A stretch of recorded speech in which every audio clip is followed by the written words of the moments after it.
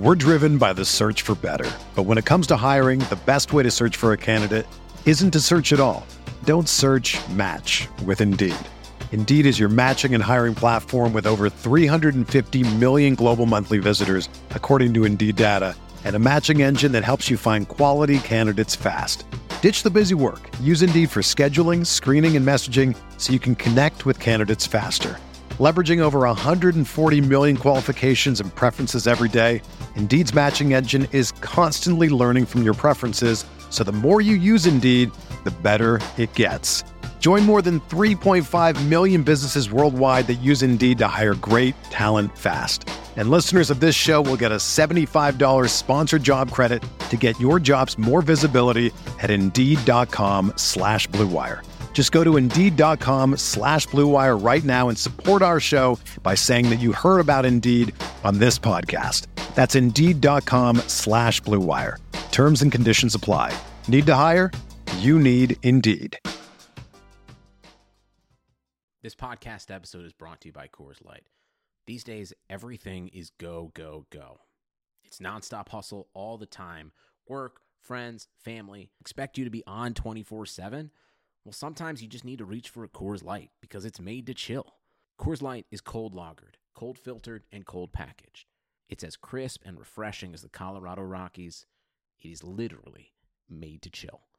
Coors Light is the one I choose when I need to unwind. So when you want to hit reset, reach for the beer that's made to chill. Get Coors Light in the new look delivered straight to your door with Drizzly or Instacart. Celebrate responsibly. Coors Brewing Company, Golden, Colorado. Welcome to the Arsenal Vision post-match podcast. Well, Perez has got the better of it, and he looks to get the better of Schmeichel, and he's done it. Wilshere's going to fall here for Alexis Sanchez.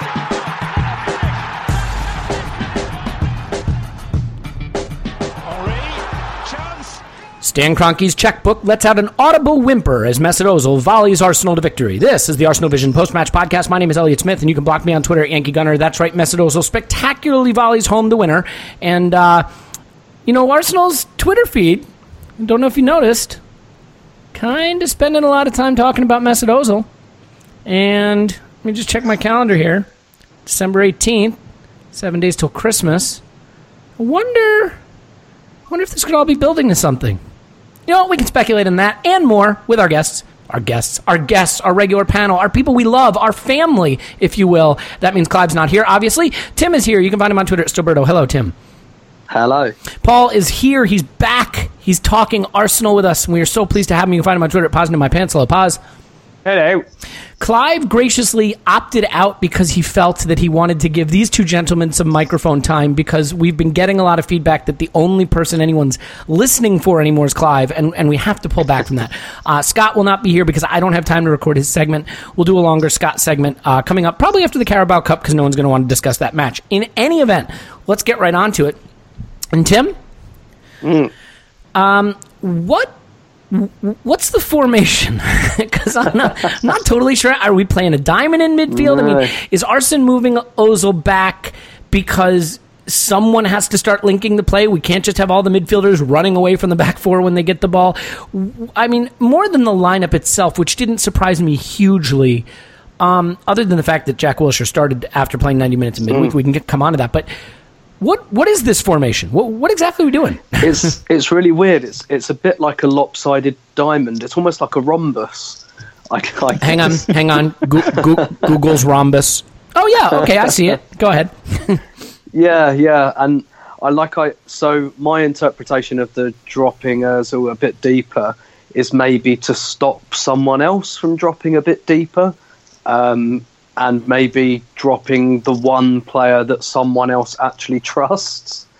That's partially, I think, my interpretation of it. It's help for Xhaka, isn't it? I mean, because God knows. Yeah, I mean, when you look at the numbers in terms of the amount of times Ozil picks the ball up off the back four compared to Wilshere, that's really interesting. And I wonder if that's, about kind of sharing the load with Wilshere as well. But yeah, I was actually really surprised by the lineup. I was really surprised that he persevered with largely the team from West Ham. Wasn't surprised whatsoever about Lacazette coming in. But was it Maitland-Niles more than anything, or what changes were you expecting? I was expecting that to change, although I wasn't desperate to see it change. I think maybe the manager just kind of thought to give Maitland-Niles these 2 games at left back. He probably just thought, well, you know, West Ham and Newcastle aren't exactly going to be pummeling our left-hand side with attacking wingers. So it's a fairly good time to introduce him. And, you know, we're down to a back 4 now, so that's 1 less player from the back from whom to play out from. And if you put a passing midfielder in there like Maitland-Niles, I suppose that makes some sense.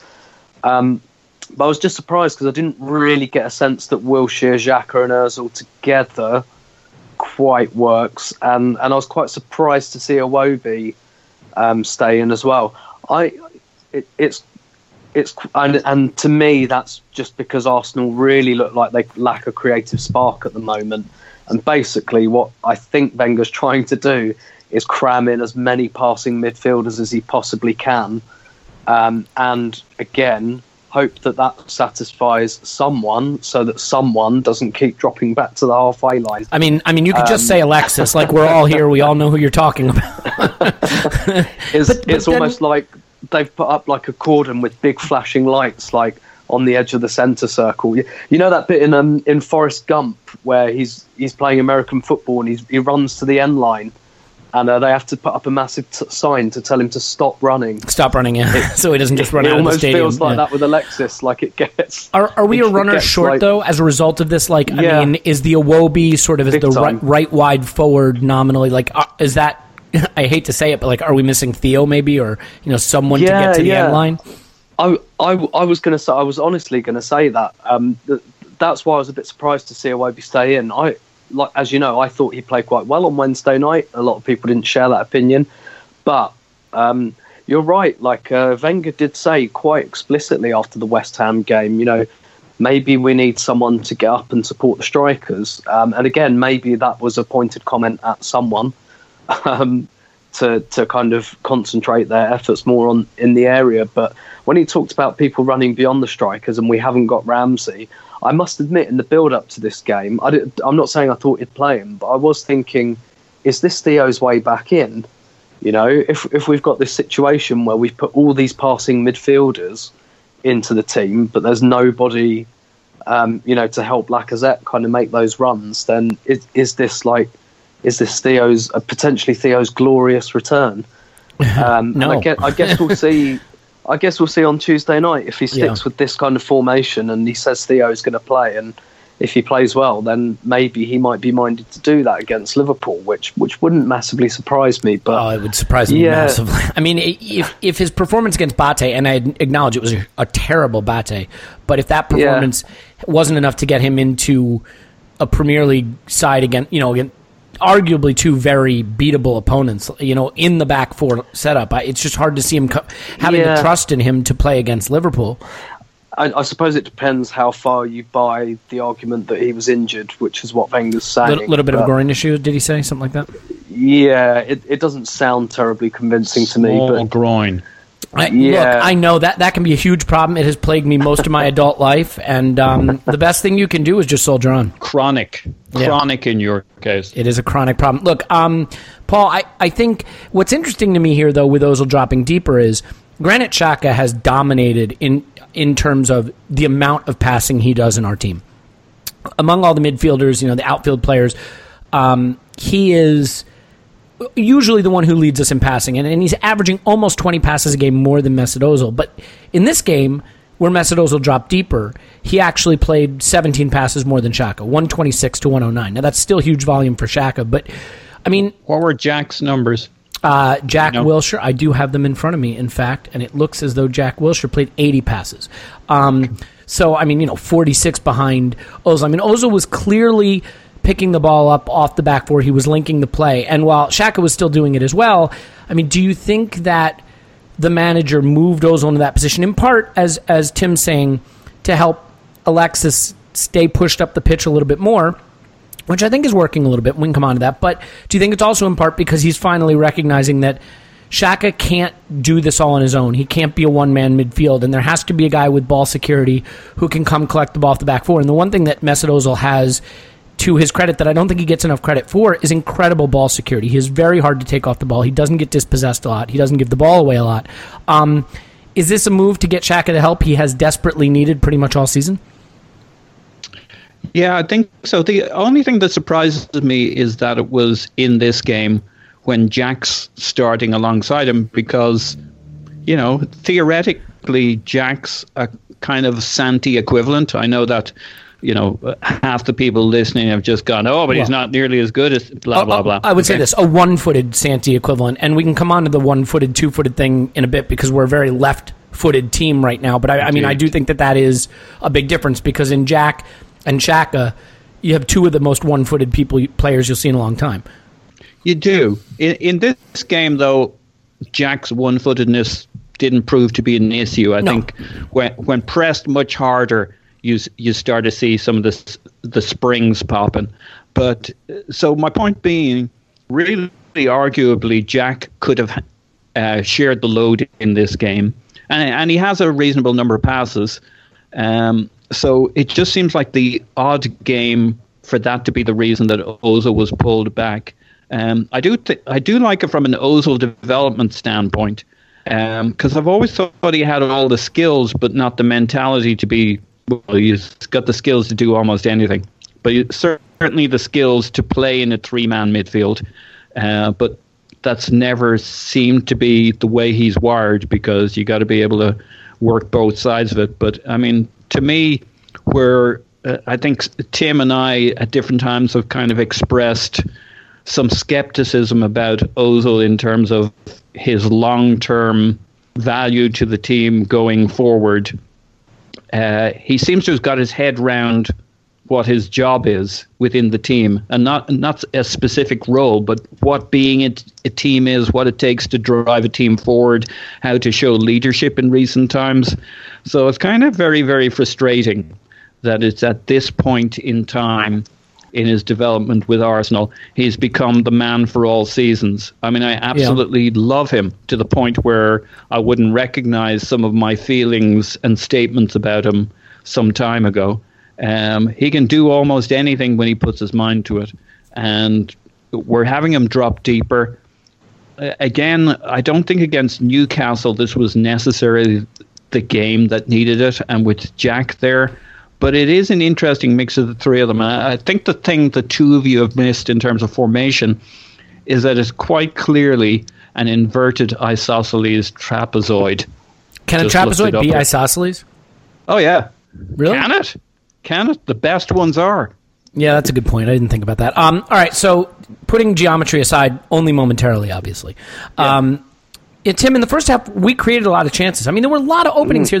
Lacazette played in Ozil. I don't remember when that was. Alexis had that little cute flick at the top of the box. Was it in Maitland-Niles or to Lacazette? Who was that to? Really early on, he got the ball and kind of back-flicked it in, put someone in behind. Kind of in a cute angle. Was it not Bellerin? Was it? No. It was on the left side of the box. Okay. I can't remember. Hey, exactly do you remember Ozil's double back heel tackle at one stage? Yes. Mm-hmm. That was great. What was that? Never seen that before. You got to show off your skills with the ball and without the ball. There were chances here is the point, and there were opportunities, and I think we're also frustrated because we're coming off two games where we failed to score, and there was a lot of sterile domination. But in this half, it felt like we were always right on the brink. A shot would be blocked, or a player would get in and just didn't make the right move. Obviously, Lacazette had that terrible chip late in the game, but he was in. Played him well by Iwobi, it should be said. Tim, I hate to go to things like confidence and stuff like that, but finishing is streaky. We know that. Sometimes when teams are aware that they're not scoring goals, the pressure mounts, and increased pressure can cause players to freeze up a little. And also, look, teams are scared of us right now is the best way I can put it. These teams aren't playing us the way they were when we were vulnerable the last few seasons, where they were pressing us in midfield, coming at us, taking the ball off us, and we were struggling to cope. We're getting 70% possession, 3 straight games in a row. We're battering teams, pushing them back. I mean, are we maybe seeing just, we're banging on the wall? Is it possible that we're closer to being where we need to be than maybe it seems because we're not getting the final ball right at the moment?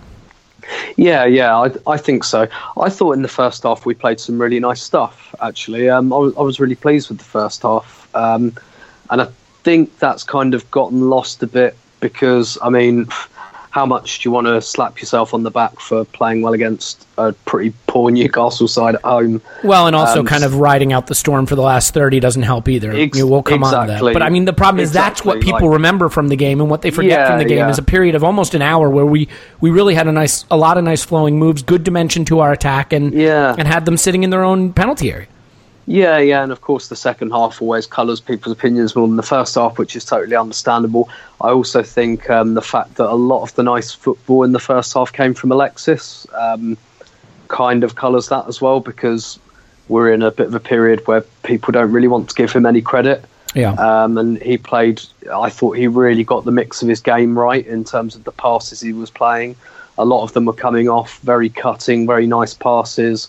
Again, in the last 30 yards of the pitch where they're much more effective. And I think we're in a space where people want to pretend that's not happening. And for a selfish player who wants away from Arsenal, it's interesting to see him putting his body, his head into a dangerous area, contesting with a much bigger guy to ultimately get the ball to come down. If I realize Ozil did all the work with his technique, but the point is, this claim of selfishness and not playing for the team and not wanting to be at Arsenal, that kind of hustle and energy, there are plenty of players who supposedly want to be at Arsenal who don't do that. And a couple of key blocks late in the game too.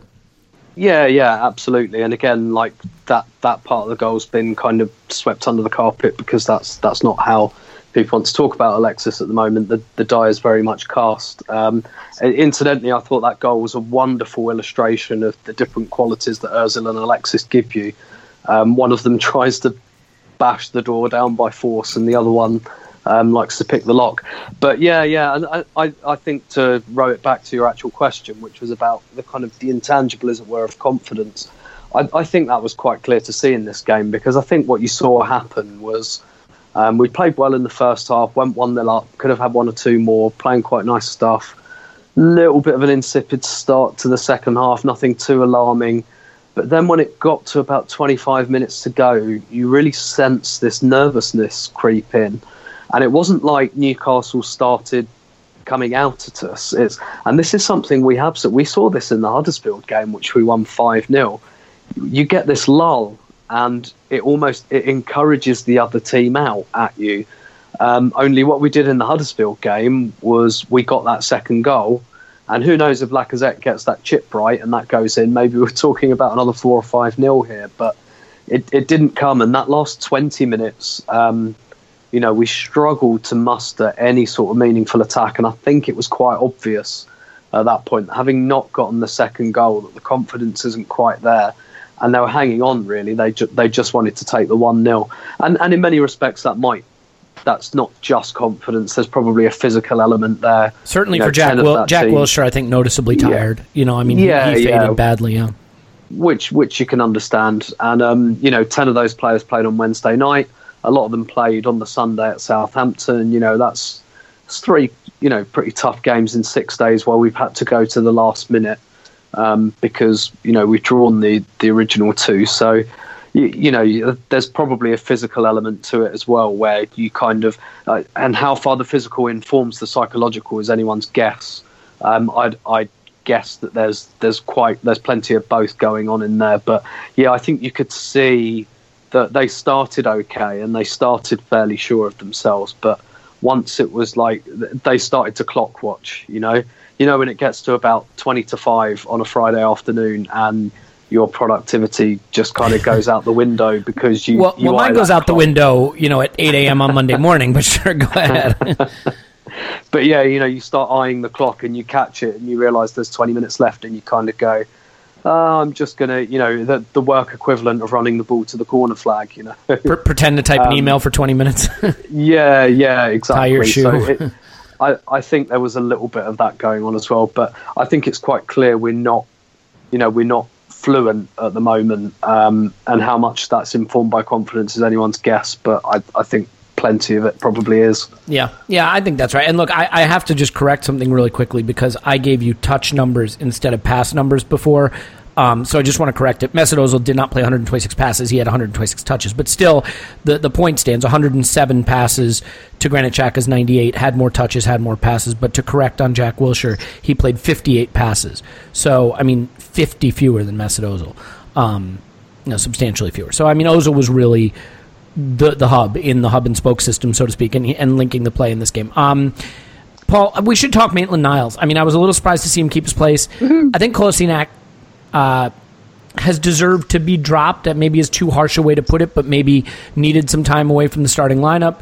Maybe he's just struggling with the physicality, the pace, the tempo of the league, because, while he looks like a tank, that doesn't mean he can just play 90 minutes every single game of a season, and it takes a lot out of your engine to be dragging a tank around. Well, it does, exactly. He's carrying a lot more lumber than the rest of them. So, he has given way to Maitland-Niles, and Maitland-Niles played both of these games, and maybe the idea is he'll restore Kolasinac in the Liverpool match. Maybe he feels Kolasinac is not a fullback, but is purely a wingback, or maybe he wants Maitland-Niles to get some starts under his belt in the Premier League to get comfortable, so that he can then maybe try him in central midfield, maybe give Granit Xhaka a rest. So with all those possibilities in mind, my two questions for you really about Maitland-Niles are, first of all, what do you think of his performance? And second of all, do you think that fullback stroke wingback is a position he should and can continue to play in, or is his future elsewhere?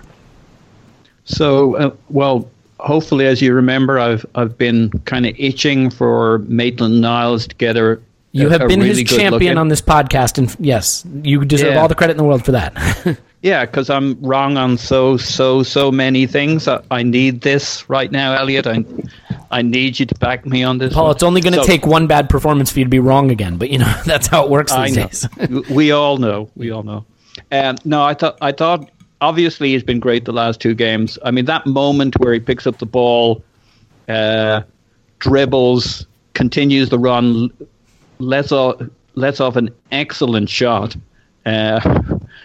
It's probably best he didn't score. It would have been good for the game. It would have been an absolutely wonderful moment. It mightn't have been good for his player development. We've seen what too big for his britches. Fate or these kids' egos, or just the way things go. Not to mention that shooting is probably the wrong option there. Just FYI, there were like three guys open. Yeah, true. But it was a great shot. Yeah. So he's been great. It's interesting that he's a right-footed player. In the previous game against West Ham, he ended up being pretty much our best attacking option. And it's funny that it's at the senior level in the Premier League where you're really starting to see, rather than like the Europa League games, where he's become an attacking option, and that cutting back in and putting in a cross with his right boot, maybe that's a one-off game or a two-off game, but he's really learned to, maybe the defense stepped off him a little bit too much and gave him that option, but he's really kind of become much more than just a great athlete, keeping his nose clean and keeping it tidy on the left side. The last two games, he's really looked like an option. It'll be great for him. It'll be really interesting to see how he turns out. His decision making was always the thing I was a bit concerned about. His mentality, his body language, and while he's not the youngest of them, he still has no experience at an upper level, and the manager seems to continue to talk him up. So maybe we're going to see a lot more from him. Yeah, the Kolasinac situation is very, very interesting. But maybe it's very simple too. Maybe the manager said he's jaded. It's coming up to the Christmas period. I'll give Maitland-Niles a couple of games, as you guys talked about. Yeah, and to be fair, if you think that you can't, that there's a player that needs to get some time on the bench and isn't going to be able to play every match, I think he picked games where he at least felt he could reasonably blood Maitland-Niles and not put him under immense pressure. Obviously, I don't think he's been exceptional in the Europa League. I think he's done okay. I agree with that, yeah. I actually think he's been better in the Premier League, and maybe some of that is playing fullback suits him better than wingback, which is not really intuitive, but maybe that's really the case. And probably always often helped by what we've talked about many times, which is, playing with a better team. Yeah, that's a really good point. With a better structure. Yeah, when you're playing with, 9 guys who are kind of familiar with each other and you're only integrating a couple, it's a lot easier than, a fully rotated 11 with second-tier quality. I mean, I imagine playing with Mesut Ozil in midfield is easier than, no offense, playing with Francis Coquelin. I mean, offense intended, but no offense intended to you, Paul. Yeah. But in some ways, less of a knock-on quality, though, but more about that the rest of the structure's in place. Cohesion, to your point. Yeah, they all already know how to play with each other. You just got to plug in, and I think that's difficult for every Europa League player. Giroud has pretty much struggled in quite a few games. Theo, until recently, has struggled too, because every player has the same issue. They might all be good players, but nobody's kind of playing in a structure or that second that's team, ideal for them. We've talked about it. They all seem a little square peg and round hole kind of with that formation, especially Tim, with the Maitland-Niles thing. I mean, he has a dribble on him. I think he completed 4 dribbles in the match. His recovery runs are exceptional. I think, the one thing we know about Arsenal is you better have some fast fullbacks because they're going to be racing back to close the back door. When it's I'd love to see him and Hector race. Yeah, that'd be a hell of a race. And I mean, we did see Hector turn on the Jets in this game to recover one situation. I can't remember what it was specifically, but I mean, I guess my question for you, Tim, is if he's going to continue with the back 4, and maybe you can address whether you think he will or not in this answer, but if he is, and if he's going to have all of these, linking, passing, midfield type players in Iwobi, Wilshere, Ozil, Xhaka starts to feel a little redundant. And while I still think he's an exceptional passer of the ball, does the kind of more explosive, pacey, dribbly, defensive quality of Maitland-Niles suddenly make a lot more sense, whereas Xhaka might just be a little redundant in the formation as it's currently being deployed? Yeah, possibly. He's certainly building his case. I think he's been very interesting at fullback, and when you listen to what Arsene Wenger said about him as a fullback, a lot of what he referenced, his recovery speed, and he's good in the one-on-one. A lot of it made me think, yeah, those are good qualities for a defensive midfielder to have. And it feels to me like, I don't know, maybe I'm projecting a bit too much, but it really does feel to me like Arsene's kind of saying, right, I think these are what your qualities are, and if I put you in your position, these are the qualities I really want to see from you. I know you can pass the ball. I've known that since you were 17 years old. You can pass the ball really well. You played in midfield against Southampton, albeit, all right, Southampton's second string last year.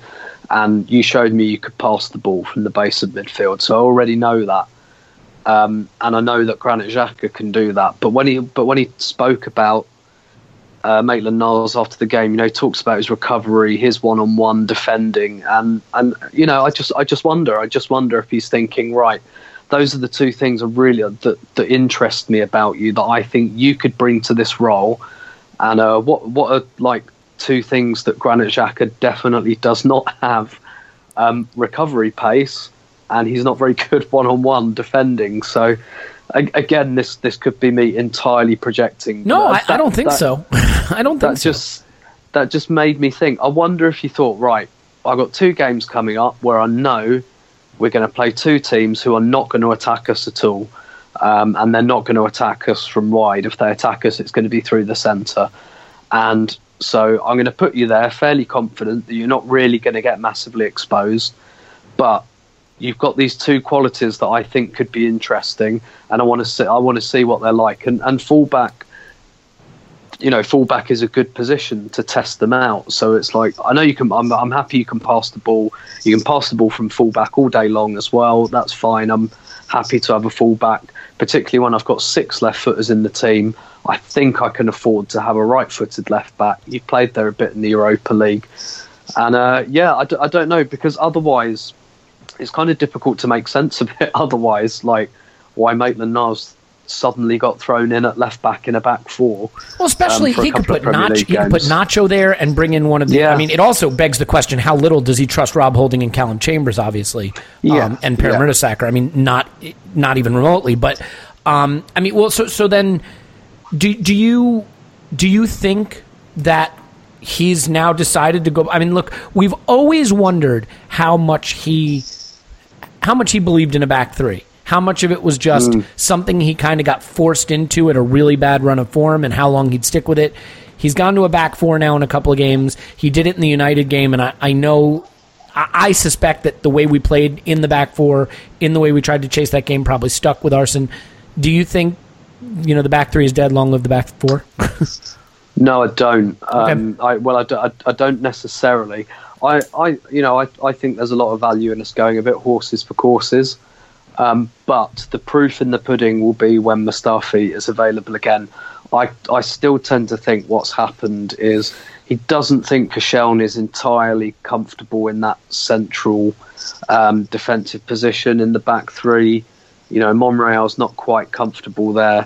The two players that can do it are Mustafi and Mertesacker. Mustafi's injured, and Mertesacker had that game at Southampton, which I think might be the last time we ever see him in the Premier League. Yep, agreed. I think that game was very much... It takes a lot for Arsenal to substitute any kind of centre-half, let alone a really experienced one.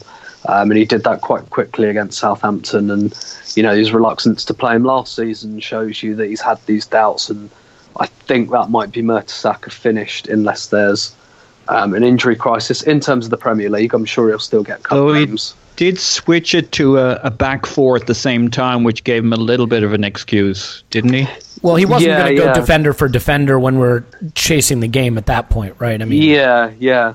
But I just tend to think he's looking at it and thinking, well, I've really only got two guys, and he's tried El Neni there, he's tried Monreal there, Koscielny's had a go there, and I think he thinks there's only two guys that can play in the centre of a back three. It's Mustafi and Mertesacker, and one of them I just don't trust anymore. So I think the real proof in the pudding will be Friday against Liverpool when Mustafi's back. Liverpool have got this obviously awesome attack. If he sticks with a back four against Liverpool, I think the back three's gone forever, but I'm not convinced he will. And I kind of hope he doesn't stick with the back four for Liverpool, because we just the thing that scares me is their pace. We don't have to come on to Liverpool yet. We can talk about it after the West Ham Carabao Cup game, but like their pace and dribbly qualities in the channels, right? I mean, we're so vulnerable down the wings, especially in the back four. I mean, if Maitland-Niles or Hector Bellerin get caught up the pitch, no matter how quick they are, they're not catching Sané. They're not catching... Is Sané even around? They're not catching Salah. So, you worry about that. And then you have like a Koscielny or Nacho Monreal one-on-one in the box with Mohamed Salah. Like, he's a little Arjen Robben-y right now. I mean, he's unplayable. So, yeah, we'll come on to that. I mean, it is definitely, I think, at some level, a huge criticism of the development of Chambers and Holding that he just does not feel he can put them into that formation and have any confidence in them. And who knows, maybe part of it is just he knew he was going to be facing three consecutive teams. I mean, well, he didn't start that way in Southampton, but certainly Newcastle at home and West Ham away that would park the bus and sit deep, and he just opted to have one less defender and one more attacker. Not to mention that I think Ramsey's absence has forced his hand because... In a back three without Ramsey, you're really short on that extra goal scorer. His secondary runs are so important to how we create chances in the back three, which begs the question what he does obviously against Liverpool, because we're still not going to have Ramsey. Paul, I don't think we've done Mesut Ozil enough credit, so I think we need to come back to him for a minute. He scores a sensational goal. I think he had 8 key passes? I got to bring this up because it really is extraordinary. He plays 107 passes, 126 touches. He had two shots on target, 8 key passes, 3 dribbles. I mean, I wrote on Twitter, I would never have guessed, at the beginning of this season that I would be watching Mesut Ozil single-handedly dragging us to victories, but that's kind of what's happening right now. You touched on it already, but how impressed were you with him in this game and in this run with the way he's taken on not just his quality of play, but a leadership role on the pitch in terms of his performances? Yeah, he's been sensational. And there's always two sides to that. There's the other side of, well, we've had you for what? 5? This will be his 5th year, is it? Yeah. And the second year was really good, and the third year he was going for the assists record, wasn't it? And then there was last year, and it's just so frustrating. I can't imagine the level of frustration the manager had when he thinks he could have had his second Bergkamp, because when he gets his head right, and for some reason, I'd hate to speculate, I'm sure there's plenty of speculation why, but for some reason he's decided that if nobody else is going to lead, he's going to lead, and he's doing it both ends. He's working it, even in the games in which he could, in the past, have told himself, hey, they're not playing it the way I like to play. This is stupid. They're not creating the situations I like to thrive in. Every single game now, he's putting in a shift all over, showing leadership, being the man. And it's wonderful. It's brilliant, and it's incredibly frustrating. It's so weird to hear you say that, Paul, because in a way, I feel like I'm the kind of person who would be like, let me tell you what sucks about this great performance from Mesut Ozil. Yeah. No, you are. Don't get me wrong. No, but here you are doing it. For me, I think it's just... Aren't we all? Well, the thing it's easy to forget is that these are 20-something-year-old players, and I think of myself when I was 20-something, and I can't even say on the podcast that, the kind of life choices I was making at that time. But they mostly involved being out late, drinking, and trying to find, people of interest to spend late nights having deep conversations with. But I think maybe something clicks. Sometimes, you start to mature, and, he wants to win, and maybe the manager has convinced him that he needs to take more responsibility on his shoulders for that. He came from Real Madrid, where he was a cog in a very big, very extravagant machine. Maybe he's starting to realize that these players look up to him, that they need him to be more influential. I'm projecting here. I have absolutely no idea. Sure. But, I think physically he may be starting to have developed. We changed our training a little bit over the past few seasons. Maybe the periodization we hear so much about. We've had Champions League and Champions League qualifiers. Maybe the fact that he's only playing once a week means he's just more fit for these games because he was a 60-minute guy at Real Madrid and he's a 90-minute guy for us. I think there are a lot of defenses you can make, but I think periodization and once a week and maturing into this, and look, let's not be totally shiny happy people about this. Playing for a contract somewhere, if not at Arsenal, doesn't hurt. Yeah. And a World or just Cup the here. Mentality of you can always take a negative or a positive view on it. Yeah, he could be playing for a contract, or he just may realize that his future is in his hands, and taking an ownership and a leadership position on his future. Yeah. Be it at Arsenal or elsewhere, very probably elsewhere, as opposed to he's just doing it for the money. I don't think you can fake it just for the money. The guy has clearly stepped up. His shoulders are broader. He's not getting down. He's not getting pissed off. He's pulling the team forward, no matter what crappy team we're playing, and no matter how badly we're playing. And you just say, and you hear the manager talk about him, especially about goals. And even after that goal, he's still making the point, this is the shit he should be trying to do all the time, but he doesn't want to do this. Well, Mesut, if you really want to be one of the greats, you got to start spanking in goals. You got to start taking real shots. Stop passing it in all the time. Not that I should be giving him any fucking advice or lectures, but it's clear to anybody watching him, that goals are worth more than assists. They just are. Well, technically, an assist is worth one goal, but yeah, I get your point. Yeah, because if you have an assist, then someone's going to go. Yes, and look, you have more skill than anybody on that field. Put it to putting the ball directly in the back of the net, because those bozos beside you aren't keeping up with their conversion rates. We'll come on to spankings a little bit later, but yeah. Tim, if there's a guy who's not dragging us to victory, but I don't know if it's through any fault of his own, it's Alexander Lacazette, and this is a really curious situation now. I thought he was really, really good in the first half. I really do. He had some really nice plays. He played in Mesut at one point, who kind of got to the end line. Just the angle was a little too sharp. I think he tried to slip it past the keeper, but I don't need to paint pictures for you. You guys saw the match. But moral of the story is that, he has become the 70-minute man for us, and not even once a week, because a lot of times he's not getting the start. The substitutions certainly feel prescribed. It's going to be Welbeck off the bench first. Giroud's going to come on. I mean, if you're Lacazette, what needs to happen now? What do you think is going on? I know we've talked about him in previous podcasts, but what did you make of this performance and where his first season at Arsenal is headed? Before I answer that, I'm going to add really quickly on Ozil. Please do. Two things. First of all, Paul, when you were speaking, the phrase that was just leaping up in my head that Arsenal always uses, technical leader. He's becoming a technical leader rather than a virtuoso, which is great. Second of all, I wonder, and again, this is projection, I wonder how much he was hurt by the fact that Barcelona were throwing the kitchen sink at Felipe Coutinho and didn't want a bar of him. Maybe that's part of it, but that's all just speculation. On Lacazette, honestly, I think what needs to happen is he just needs to play a bit better. I think he's been very up and down. I think he's done a lot good. I think there's quite a bit that's still a bit indifferent, and I think you can come to expect that, really. He's 26.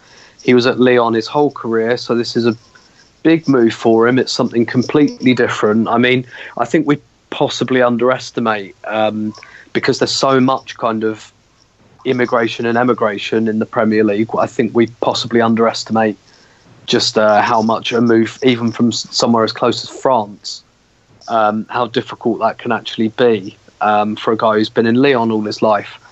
But I think he's been a bit streaky. I think he was quite up and down in this game, and honestly, every time he's been substituted, I know there's been a lot of comment about the physical side of it, but there's never really been a substitution where I've thought, oh my God, why is he bringing him off? Like, most of the time I've kind of thought, fair, yeah. But at some point, don't you have to give your striker 90 minutes and see? You do. I mean, look, and I get it, and Newcastle were going to have to come out more. They were going to have to chase the game, which they did. You think Lacazette can thrive in those situations. Look, it is hard for a player who bases his game on running and getting into the box to dominate teams that are going to put 10 behind the ball.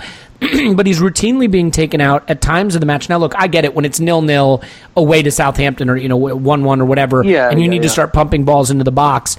That's not his game. Yeah. But when you do have a lead and it's getting late, doesn't he deserve the chance to show what he can do when the opposition has to come out a little bit? Yeah, I think so. Or at the very least, let's stop bringing Giroud on for him in that situation, and perhaps go for Welbeck or something. Yeah. Maybe he's just kind of playing the long game here physically, and maybe in February and March we'll see Lacazette, in very, very fine fettle, and maybe we'll look back on this period and think, yeah, that was a good move to be giving him 70 minutes. It's not unusual. He did it when he first brought Van Persie into the team, when Van Persie was about 21. He kept taking him off after about 70 minutes, and people kept saying, why? And all Wenger would ever say is 70 minutes is enough for him at the moment. So it's a kind of tool he's used fairly regularly down the years. But at the same time, I still think the biggest possible upside for Arsenal this season is to get Alexis, Ozil and Lacazette playing together and really get that partnership going, and really, really get that chemistry going for the second half of the season. I just think that, more than anything, is going to win us points. It's going to get us goals. I suppose a little bit like Liverpool were trying to do in terms of, the rest of their team's a bit of a tyre fire, but they've got 4 attacking players who can really, really turn it on, and they can play together in pretty much any combination, actually. And I just think that's potentially the biggest upside for our season. But I think a lot of the criticism about Wenger taking Lacazette off, sorry to keep repeating this, but I think it's because a lot of people have taken against Sanchez. Mm-hmm. And when you take against one of the attackers, You've got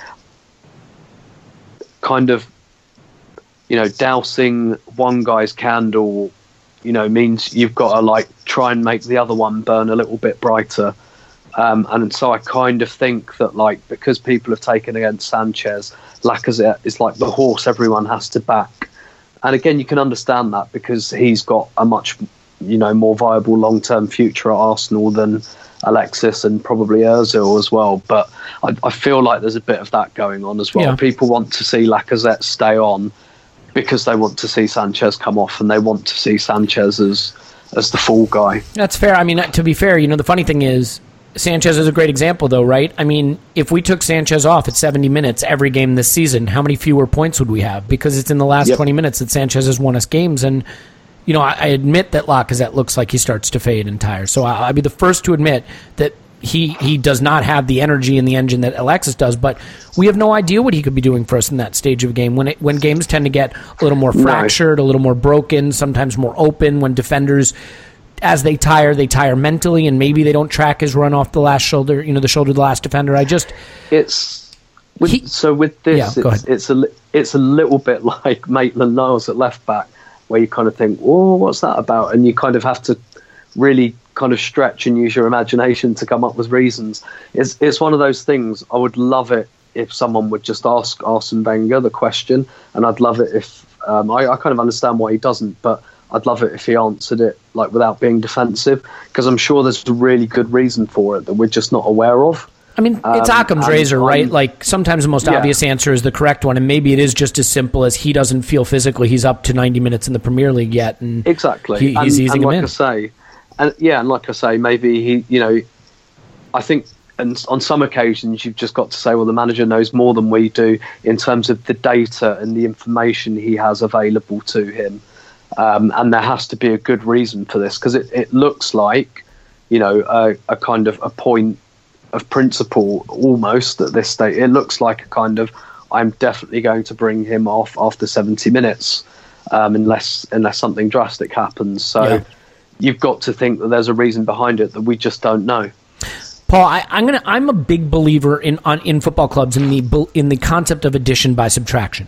That sometimes a pet player being at a club can be problematic, or having the option of using a player, trying to keep a player happy, can actually affect the whole negatively. A great example of that would be Alex Oxlade-Chamberlain getting left wing back starts at the beginning of this season. I am of the opinion that selling Giroud, I know this is going to come as a huge shock to everybody, selling Giroud would be addition by subtraction right now. That the manager needs that option taken away from him. That he is so concerned with keeping Giroud happy, getting Giroud minutes, that this pre-planned Giroud for Lacazette sub, part of it has nothing to do with Lacazette. It's that he wants Giroud happy. He wants Giroud to be in the France World Cup team. Let's remember these are all Frenchmen going into a World Cup year. That he knows if he can get him 20 minutes every game in the Premier League, plus the midweek games, that there's a future for Olivier Giroud, and that he's protecting the player. We are... let's just pretend for a minute we don't sell Alexis and we don't sell Ozil, and that there's 20 or 25 million on the table for Giroud in January. Would you sell Giroud, and do you think the manager would be helped by not having the Giroud option at his disposal? I hear where you're coming from. I'll go with, do I think he'll sell him? I don't think any of us do. The main reason I think he won't want to sell him is because you often hear the managers talk about where the goals are going to come from, specifically which players. And in terms of goal scorers in his squad, he doesn't have a lot of them. He has Lacazette, he has Sanchez. Walcott hasn't been a factor. Maybe he will down the stretch if we switch formations, but even that's kind of a part-time gig. So, he often talks about Ramsey being one of those goal scorers, but that hasn't really materialized over the last period of time. He gets an odd goal and an odd assist. Admittedly, they add up over the course of a season, but certainly you're not going to be banking on him putting the ball in the back of the net every second game. And I think he needs the security blanket of for all his other faults, a proven goal scorer getting goals from situations that other people almost definitely wouldn't have. And we could go down the list of other players, but I think we all know the issues that, let's take Welbeck. He to me, he's not where I would expect him to be in terms of form, and B, he's yet to prove he can be a consistent goal scorer, though it's funny how his numbers start to add up over time. It's a really good point, actually. I mean, because if you consider, look, I'm a big fan of Welbeck, and I think he will come back into form, but form doesn't mean reliable goal scoring, and, without a Giroud, you're really looking at two players I trust to get goals in the squad, period. Yeah, I don't see him. If he's not selling Alexis and he's not selling Ozil, very much for the same reason he's not going to sell Giroud. This is a big season for Wenger himself, and I just think he's played it ultra safe, and he's going to keep playing it. I see no wiggle room in his statements on Giroud. I can see why Giroud would seriously look at it, and I do think it's why part of the reason why Lacazette gets subbed every 60 or 70 minutes, because Giroud in most games is going to get 20 or 30 minutes, because addition by subtraction, he's trying to keep Giroud happy for his own purposes and for the sake of the squad going into the second half of the season, that people's heads are screwed on right. But I agree, it doesn't always feel from a football standing that part of the game. When Giroud came on, we had a really good 5 minutes, and I'm like, haha, all you guys saying Wenger doesn't know how to do subs, haha, take that. And then after about 4 or 5 minutes, we totally gave up, and I was like, I'm glad I didn't tweet that. I am of the belief, again, I've always thought this, the problem with Giroud, when you put Giroud in, these teams that worry about us getting him behind suddenly don't have as much worry. The back four or back five, whatever, their defense can play 5 yards further up the pitch, which means their midfield can play 5 yards further up the pitch. They don't have to be camped in their own box as much, which if they need a platform to attack, they can have, because they have that one less worry. I mean, if Lacazette... And then you look at the players around him. Admittedly, we brought on Welbeck, but we had Alexis, we had Iwobi, we had Jack instead of Ramsey, so there weren't those players to go in behind once you took Lacazette off. It was basically Welbeck, and that's it. And somehow that didn't seem to be a factor in this game. Well, yeah, and Tim, just real quick on that, I think you and I tend to be aligned on the position about how the manager treats Giroud and whether that's in the best interest of the club. But do you want to have a quick swing at that one? I mean, do you think it would be addition by subtraction to have him move on? I'm kind of convinced by Paul's point that we just don't have enough goal scorers without him. What if we buy Messi in January? Would you sell him then? Yeah, I'd certainly consider it. So because I'm kind of a little bit on both sides about it, because I think Giroud would be a really, really useful player to have if the manager could be trusted to use him properly. Like the way he used him against Southampton, fine. But he doesn't really use him properly, and that's what basically the manager makes it a bit of a problem. Maybe if it was 30 million or more, I might be tempted with what we could do with that. This is like a game show now. Yeah. On the proviso that we spend it in January. I appreciate you're right. We need to generate some revenue because we're losing all of these players. If you told me we're going to sell Giroud and use that money to not necessarily replace Giroud, but to go for whoever the Ozil and or Alexis replacements are going to be, say we'll buy one of those in January and we'll use the money we get from Olivier Giroud to do that, I might be more convinced by that. But yeah, at the moment, I'd still probably be looking at Walcott, to be honest, as the potential. Do you think the market for Walcott would be as revenue generating? I mean, frankly, look, if we're selling one of these guys to recoup revenue for the players we're not recouping revenue for, I mean, Giroud could go down the table and still be worth 30 million to a club like, Everton. Well, look, let's come on to the fun stuff then. Would you sell Alexis I'm going to give you the scenario. 40 million on the table from Manchester City. No using it to buy in January, would you sell Alexis this January? No. Only if there's a replacement. Now, a lot of people are going to scream at the podcast, you're crazy, so defend it, because I agree with you, and I have a defense for it, but I want to hear yours, because most of the engagement, I love that word, engagement, I've had online suggests that people think bite their hand off for that $40 million. Yeah. Not if we're not using it in January, no, because why would you lose one of your best players in January and not replace him? This is exactly the sort of shit we've been moaning about for ages about Arsenal. No, I think, like you, while I don't think he's in very good form at all, I think it's massively overstated how bad his form is. And like I said, I just see, for me, I see Alexis, Ozil and Lacazette as key to getting back in the top four. And Ozil started to fire now. He's got, he got that injury in pre-season and took him a little while to get going, but he's motoring now. There's every reason to believe that Lacazette is going to hit that upside before the end of this season, that he's going to improve. He's going to get more consistent. He's going to be able to play 90 minutes more often. Alexis can play himself back into form. We know he can. We've seen it before.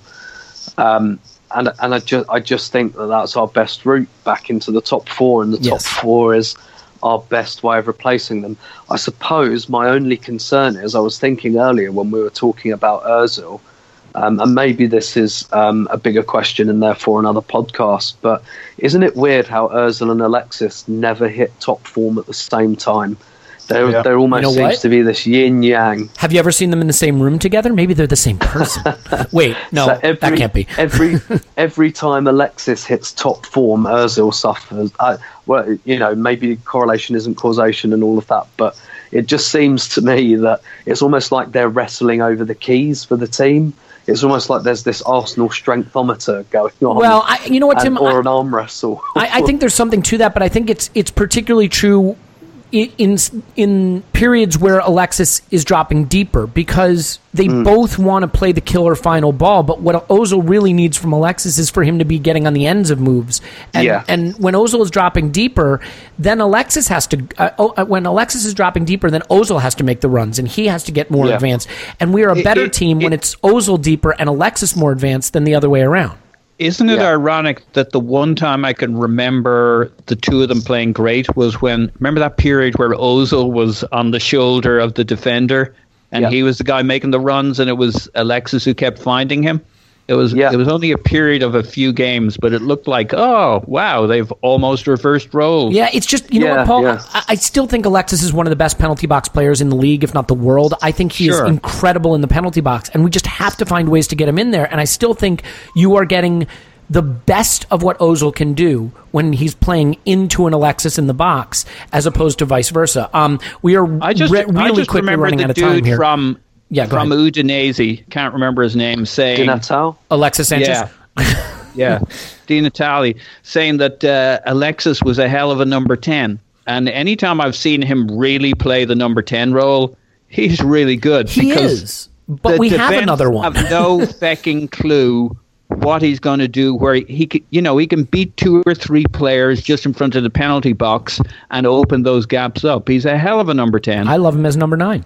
We're really, really, really quickly running out of time, so I just want to get to one or two more things really, really quickly here. Just if you could just give me your answer in sort of one sentence form, would you sell him if we couldn't replace in January? No. Okay.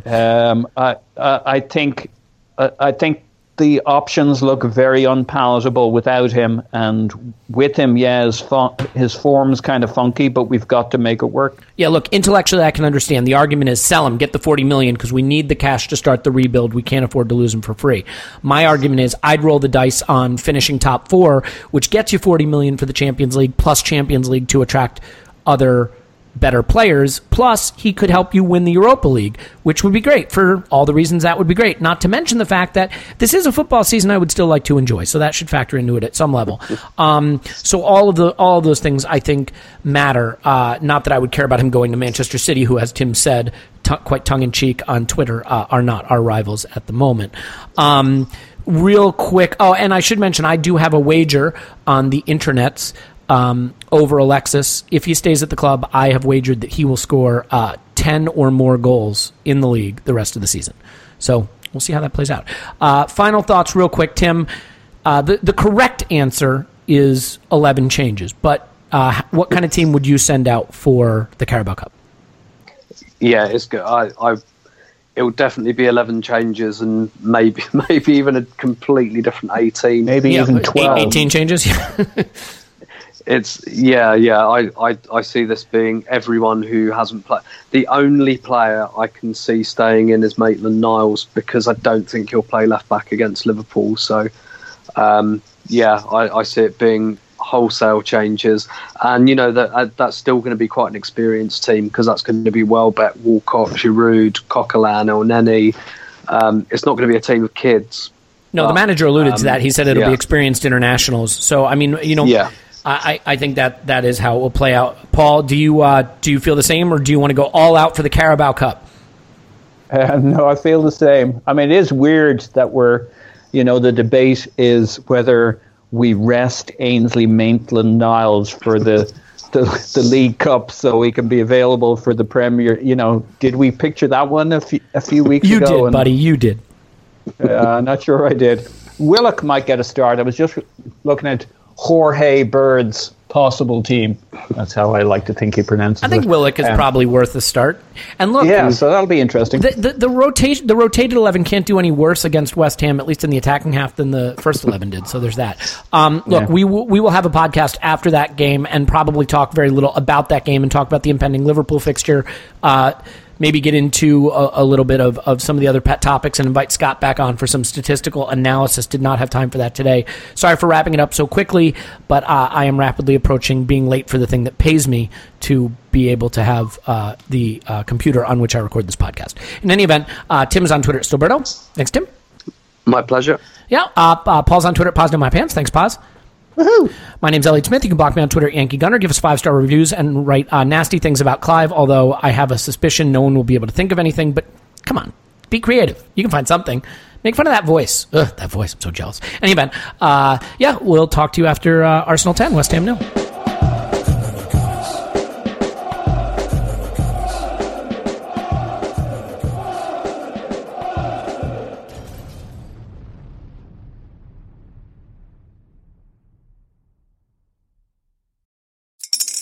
Spring is in the air at Littleton Coin Company, and we want to help you brighten your collection.